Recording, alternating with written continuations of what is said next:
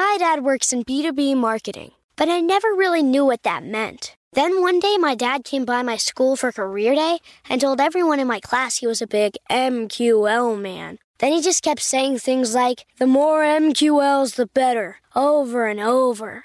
My friends still laugh at me to this day. I think it means marketing qualified lead. One thing's for sure, I'll be known as the MQL man's kid for the rest of my days. Why couldn't you just be a fireman or a lawyer? Why? You ruined my life, Dad. Not everyone gets B2B, but LinkedIn has the people who do. And with ads on LinkedIn, you'll be able to reach people based on job title, industry, likelihood to buy, and more. Start converting your B2B audience into high-quality leads today. We'll even give you a $100 credit on your next ad campaign. Go to linkedin.com/MPN to claim your credit. That's linkedin.com/MPN. Terms and conditions apply. LinkedIn, the place to be, to be. Oh, God, you have great questions. Again, who in the hell writes these questions? I know you do, but my God, these are great. Wow. I thought this was going to be an easy question. Usually you get to the last question. It's like, just take it home. That is a really good question. So, hello and welcome back to another episode of Tiny Giants, or welcome if this is your first time joining us. I am your host, T. Adeola, your favorite former 400-pounder getting you fit on all things creator economy. And this is the Creator Economy Show, where we focus on careers over celebrity. And in today's episode, I'm pleased to bring you a conversation with our guest, Henrik de Gier. Henrik de Gier is a virtual consultant at Another Damn Consultancy who assists, advises, and advocates for his clients. He is also the co-founder of MyDamnServices.com. Henrik has previously worked in the field of advertising, automobiles, construction, education, finance, journalism, manufacturing, marketing, media, retail, and technology. Henrik has written 9 books, 9, that's one less than 10, y'all, in 8 years, and created 9 podcast series. He works virtually from South Carolina, where he lives with his wife. My conversation with Henrik de Gier is next on Tiny Giants. Henrik, thanks so much for joining me. Thanks so much for having me, T. Appreciate it. My pleasure. So the general premise of this show is that you get big by going small, right? Don't try to boil the ocean. Don't try to be all things to all people. Pick a lane. Pick 1 or 2 things that you want to be really good at or known for. And then paradoxically, once you hyper focus on those things, then you'll get known for other things, right? So if we pick people in our space, like, and I have my issues with some of what he says, but pick Gary Vaynerchuk, for example, right? He started out as a wine influencer on YouTube. That's where he started out, reviewing wine. And then, fast forward a decade and a half, and there's Vayner Media. He's an investor. He's all of these things, but it started with wine, right? So tell us that story. Take us on that journey, because, in theory, you could have been anything, right? You could have been a brain surgeon. You could have been an astronaut. You could have been a Michelin star chef. You could have done all of these things, but, you landed where you landed. So help us understand, how you landed. Sure. Yeah, absolutely. So I actually started as a photographer, interestingly enough. I started as a creative. That's what I aspired to become when I was in school. So I went to school for it and got a degree in it, and then realized I may have to make money too, but I followed my dream. I went into photojournalism. I became a award-winning photojournalist. I worked for several well-known newspapers and magazines in the Washington, D.C. area. I did that for about 10 years as a professional. And then I realized, I saw the writing on the wall, and I was like, what's next? How can I use the skills that I already have and do something pivot, if you will, to something that will potentially last longer? Because I've had my adventure, on the photography scale, it's high adventure, low pay for the most part. Mm-hmm. So I actually flipped those, and I was like, it's either high adventure, low pay, or high pay, low adventure, potentially speaking. But there was a thing going on as far as digital photography. So all the publications I joined at the time, they went from film to digital. And I noticed that people didn't want to manage what they had created in the digital world. So there was this thing that started up called DAM, Digital Asset Management. And I realized that nobody wanted to add metadata to their files, but I was. And I could find those pictures of the politician that was not available for comment after he did something stupid, or when you really need something 15 minutes before deadline, you could find it in a minute or less based on metadata and very dry subjects like metadata and file management and finding your stuff is the short answer. And that field became digital asset management as we know it today.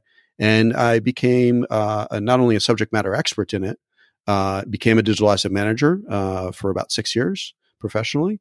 And then people were asking me, well, do you consult in this? And I was like, yeah, I can consult. And eventually the right opportunity came up for me to consult in digital asset management, which is basically managing audio, video, text, graphics, photos, things that people create and want to find repeatedly, whether it's on your phone or in your archive or pictures of your kids or whatever that looks like. And, but do it for organizations, do it for medium to large organizations. The opportunity came up to become a consultant in that space. And eventually, I have been a consultant in that space for almost 10 years now. And the adventure continues because not only do I do it for my own consulting firm, but I get to do it for many, many different sectors. Everything from advertising and automobiles and construction and education and finance and journalism and manufacturing and marketing and media and retail and technology companies, literally all over the world. And in the process, people have asked me more details about it because I'm one of 6 people in the world that do it independently from other companies because I'm vendor neutral in the space. And in the process, I've written about 9 books. And I've done about 9 podcasts, some directly related to digital asset management and some tertiary and some completely unrelated. So that's what I've been doing. I love it. One of 6 people in the world. We have a bona fide heavy hitter, folks, or as we like to call them, tiny giants. So thanks for taking us on that journey. Now, given where you sit, right, as one of 6 people in the world who do with you what you do and have your breadth of experience and been on your journey, are there any non-obvious sort of gotchas or things that you would tell someone just getting into the space or maybe a little bit more interested in what you had to say or, read your books that coming into the space, they would not have an appreciation for? Like, for example, I'm a professional digital marketer. And when I first got involved, I got a lot of bad information. Sure. Right. I did what everybody else does. Mm-hmm. I went to Google and typed in how to make money online. Right. And next thing you know, I got involved in all kinds of nonsense that we won't go into here. But again, given your perspective as a tiny giant from that 10-story, 20-story penthouse view, and you can see for miles on the horizon, what advice or what sort of, gotchas would you advise people to, just be aware of in the space that you occupy? Thanks for that question. I'm going to give a broader perspective on that because it's a matter of not only knowing what you do want, but what you don't want as far as things you want to do. And you learn those things over time. You have to try them out, make sure you don't want them or you do want them, because it's like photography. Like I aspired to become a magazine photographer. And then I aspired, I was like, oh, I want to be a war photographer. So I met war photographers and I was like, nah, I don't want to do that. Right. I'd like to live longer. Don't want to dodge any bullets. And there's clients I want for work for. There's people I want work for. And those are learnings from understanding how things work over time. And it is things that you have to experience first to one degree or another, unless they're really, really unsavory individuals or unsavory companies for that matter. And we won't have to mention any because we already know a pile that don't have to be mentioned. But it's a matter of understanding what you do want and what you don't want in your career, right? In whatever your passion is, you'll figure that out. And it's not just I don't wanna, It's try and see and make sure that's not what you want. Because you'll be pleasantly surprised, and you don't want to listen to everyone's advice. Go back to your point earlier, because there's a lot of bad advice out there. And sometimes it'll come from your family or friends or whomever you might know or don't know for that matter. And I would say 98% of the advice I get or things that I hear, especially from my podcasts, are from people I do not know. That does not matter whether I know them or not. It's whether it makes sense and whether you can execute that too, right? Because not everything is applicable, right, to every situation or every passion or whatever you want to call it, or career. And it's a matter of discerning, right? Discernment is very, very important. I don't think it's taught in schools anymore, kind of like debating things, right? Not only amongst your friends or family, and having an open dialogue, not a screaming match. That's not the goal, but being able to discuss things and upping your game and upping your communication skills, right, in the same process. Because if you can up your communication skills and you can communicate better than others, you can get your point across and be understood better, and you'll be clearer in however you're trying to communicate. Does that make sense? Absolutely. And I love that because, in analytics, we call those negative data points. Could be. So not only knowing what you want, but also what you don't want and why, right? So, because a lot of times we focus on going towards something, but it's like, okay, and that's important to be focused and have goals, but it's like, okay, well, if you give someone two options and they pick one, well, why didn't they pick the other one? Mm-hmm. You know what I mean? Like, that's the question. And I love how you frame that. Makes a lot of sense.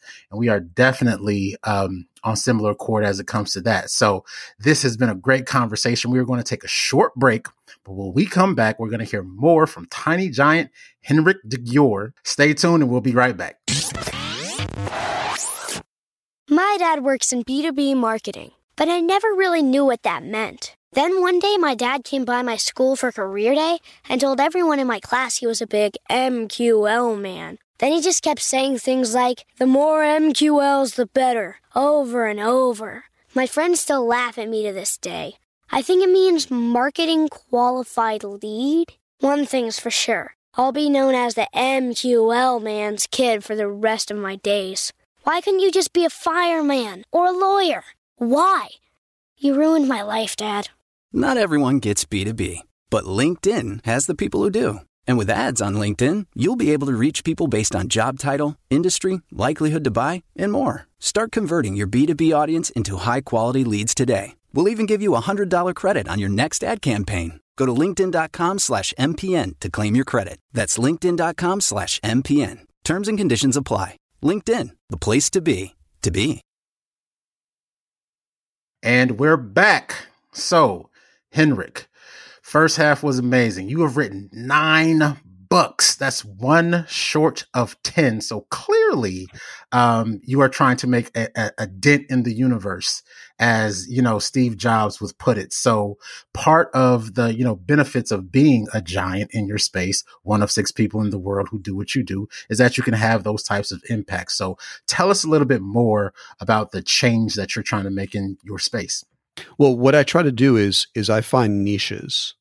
I find niches that don't either of a group of people that don't have a voice or are not heard of enough and have value in the world, that scratch or that cause not only creativity, but also curiosity. It evokes curiosity from my perspective. And when I find that niche, and I find them fairly often, hence the 9 books, because they're all niche books. They're all nonfiction. They're all technical for the most part. But what I try to do is I take the technical subject and I break it down to very, very fine elements. So there's no like code. There's no like heavy like acronyms unless they're spelled out. It's a matter of figuring out, okay, how do you boil this down to simple elements so most people can understand it? And the way I do that is I interview people. I interview lots of people that I'd never met before. And I reach out to them. I literally reach out to them on social media networks. And I say, hey, I found you and you talk about topic X, this niche topic that I have interest in. And I think you have something to say. I'd like to interview you about this. for a very short period of time. I don't do the Tim Ferriss podcast equivalency. I'm not Oprah either. So it's a matter of, because what I found is in the podcasting world, and you probably found this too, expectations are only increasing and patience are only decreasing. Yep. Right. Mm-hmm. So that formula, and they're not changing in equal order in any way, shape, or form. Most of my podcasts are 5 to 15 minutes long, quite literally. So that's how long the interview is typically, the edited interview. So I have very little fluff, let's just call it, in my interviews, in my entire podcasts. And what I do is I interview lots and lots of people about the same topic. And I ask them the exact same questions. They're boilerplate questions. And I'll get to a different thing of how I do that later. But basically, that's how I did my 9 podcasts. And most of my 9 podcasts have an accompanying book. And the way I do it is I interview a pile of people, I'm going to say, sometimes a dozen, sometimes 100, sometimes 50. And I transcribe those interviews. I do a lot of editing. Now, granted, it's very easy to do editing when you have 4 or 5 boilerplate questions, right? Because whether T answered it or Henrik answered it or whomever answered it, right? It's not going to be the same answer, interestingly enough. Everyone has a different perspective. Everyone. I've interviewed hundreds of people. Ask the exact same question. Almost always, I have a different answer. That's the fascinating part. So different perspective, different experience, of course, that leads that perspective. And that's how I figure out what's missing in the market in that niche. So that niche is usually I'm the first to hit that niche often, or I want to lend a perspective on it that's never been looked at before. And you can take a look at some of the books and podcasts that I've done, and you'll understand what those niches are, and I can go with them. But basically, I go into the niche, I dive deep, and sometimes it's 3 to 6 months. Sometimes it's a year that I'll dive deep into it. The latest one was I'm still diving into it, and it's been over a year, and it's fascinating because it's still evolving very quickly, which is really, really fascinating. Some things are fairly static, and some things have a lot more audience interest than others, but I'm not going for mainstream media subjects. I'm going for the niche, the very, very, very specific, like nuanced thing that I think is very fascinating. It has not been unpacked clearly enough by whomever might be talking about it. Sometimes there are experts in there, but they're very closed, for the lack of a better term, about it for a variety of reasons.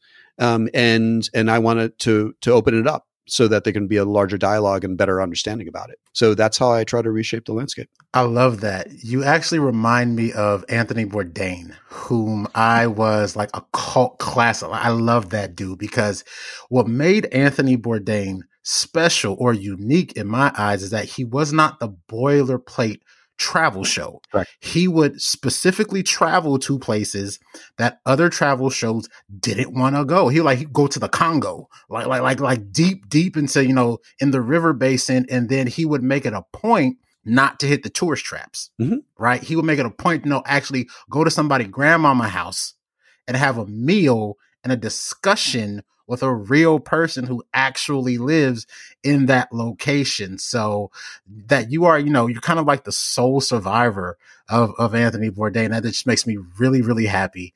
And it doesn't surprise me given your background. So now I want to switch gears a little bit and sort of get a parental perspective from you, or at least some parental advice, because, sort of 2 of the stats that are marquee stats that I tout a lot for this show. The first is that according to a study by Lego and Harris Poll, 3 times as many children ages 8 to 12 want to be YouTubers than astronauts. Now follow that up from a global study. And this is worldwide, 6 countries from Adobe. And it found that almost 50%, 49% of Gen Z intends to pursue content creation as a career. And of course, we know that, it's one of those things. If everybody's a creator, the space is that much noisier. There's that much more competition. And so niching down, or niching, however you say it, niching down becomes that much more important. Right. And so I think that's part of the conversation that at least from my perspective, I don't know if young people appreciate enough because they, I have a 13-year-old, right? I have a 13-year-old, a 9-year-old, and a 6-year-old. All of them love YouTube, right? But my 13-year-old wants to be a gamer, wants to play video games all day. And there's a path for that. But to your earlier point, it's that, high adventure, that their adventure pay scale ratio, right? Mm-hmm. High adventure, low pay. And so, given the landscape of that, if you were to talk to someone like me, right? Someone like me who has young children and they want to pursue content creation, how would you coach us and guide me through sort of having those sort of talks with my little people? Yeah. So there's two perspectives, right? There's the naysayers, like, no, you shouldn't do that. You should go to school and, do what everyone else does, after they go to school, aside from accumulate debt. Do the blah, blah, blah degree and follow that thing and don't do the content creation. But then there's the creative aspect, right? The scratch that itch and try it, right? Back to try getting that experience of doing it, right? And it's not expensive. Let's be honest, right? You don't need one of these, right, to do it. You just need, the phone, right? Which basically most teenagers have one, whether we like it or not. And they can do almost everything with said phone, unless you want to get them a laptop or an access to a computer for that matter, right? And if they really want to do content creation, let them try, put the guardrails on there, right? And make sure they're not going down the wrong path of, because not everyone's great in the world, right? Let's just be honest. But they're going to learn that very quickly. And you want to make sure that you keep them relatively safe, but you want to allow them to trip and fall, rhetorically speaking, right? And learn how hard it is to do content creation, because the likelihood that they're going to follow someone's model and do the exact same thing and make millions of dollars is extremely low. Yep. Let's be honest. Very low. I don't make millions of dollars with my podcast nor my books, right? And that's not my goal. If you're trying to make millions of dollars writing a book, you're writing it for the wrong reason. Ditto. And that's from an author, right? Yep. And many authors will tell you the same thing. There's very few authors that write 18 books a year, right? That make millions of dollars. And they don't write their own books. Okay. Some of them are James Patterson. Okay. He literally outputs 18 books a year and he does that. Now that's content creation. That's the writing stuff. Now you're talking about YouTube. Great. You can do YouTube videos. Your phone, it can do that, right? You can output, you can have a YouTube channel, and with parental permission, you can probably publish as well, realistically speaking, and preview it, right? Make sure it's appropriate content. You won't necessarily approve of everything that's done or said there, but you have to have some leeway in what they're trying to do within reason. Within the guidelines of not getting kicked off the channel is probably one of those, right? Otherwise, your follower count may dwindle to 0, or it may never get published, or it may be taken off the site itself. So they have to learn the marketing aspect. That's a really good channel to try to learn the marketing aspect, because you don't just market on YouTube. You have to market elsewhere, because not everyone's just like, glued to YouTube all day long and not focus on any other channel known to mankind, right, regardless of what the topic happens to be for your show, right? If there is a topic, let's pretend there's a niche, right? There's a focus of some sort, right? Not just day in the life of, whomever, right? There's usually going to be some kind of focus, even if it's like the equivalent of a Twitch channel, right? Or whatever.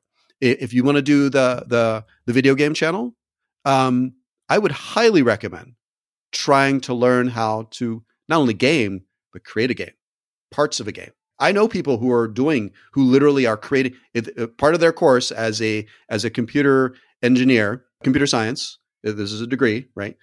Is one of the classes for an entire semester is you're going to create a video game, not, the equivalent of, World of Warcraft or whatever by tomorrow or in 2 months.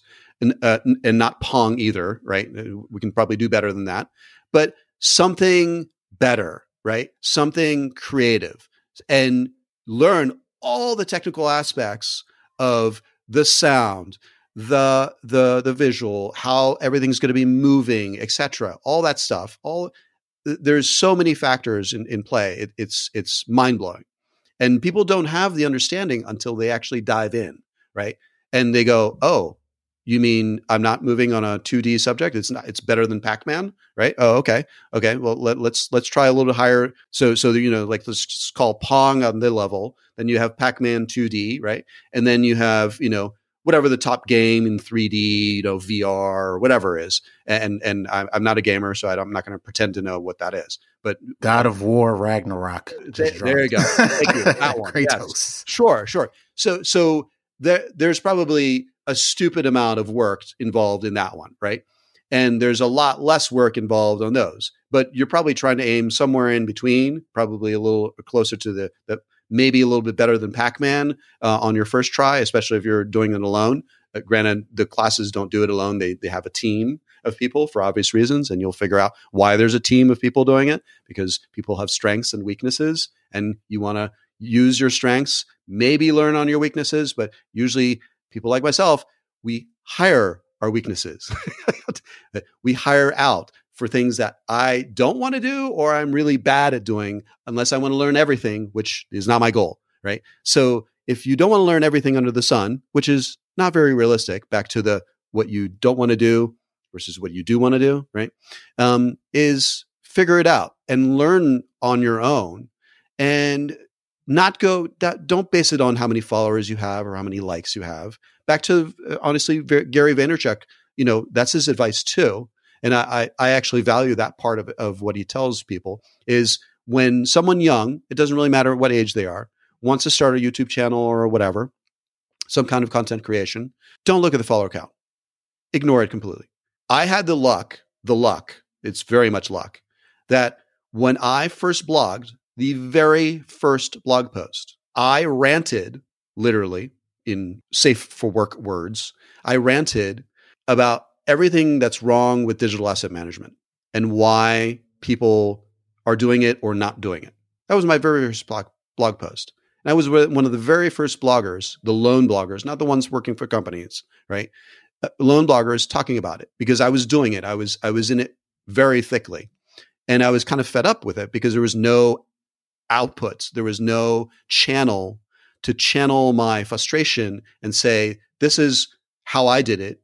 This is my learnings. This is my stumblings. This is all my challenges. And this is how I work through them, right? So I literally spilled my guts, for the lack of a better term, and shared my successes and the big F word, failures. I call them challenges because people don't like that F word at all. They don't like lots of F words. So failures is one of the top ones that they don't like. Right? I've learned that early on. So you call them challenges. They like challenges because challenges are something that you can succeed over, right? And so one of the very first questions I ask people is, what are your biggest successes and challenges in whatever the topic I'm talking about is? And people will happily give you success and challenge. Sometimes it's the same topic. And it's like, the challenge was this, and I overcame it with a success here, like this way. And that's a great lesson. And one of the things that people have told me in feedback is it's the very first thing that people look in my podcasts. They'll skip. They don't care who's talking. They don't care what company they're working for. They don't care what they do.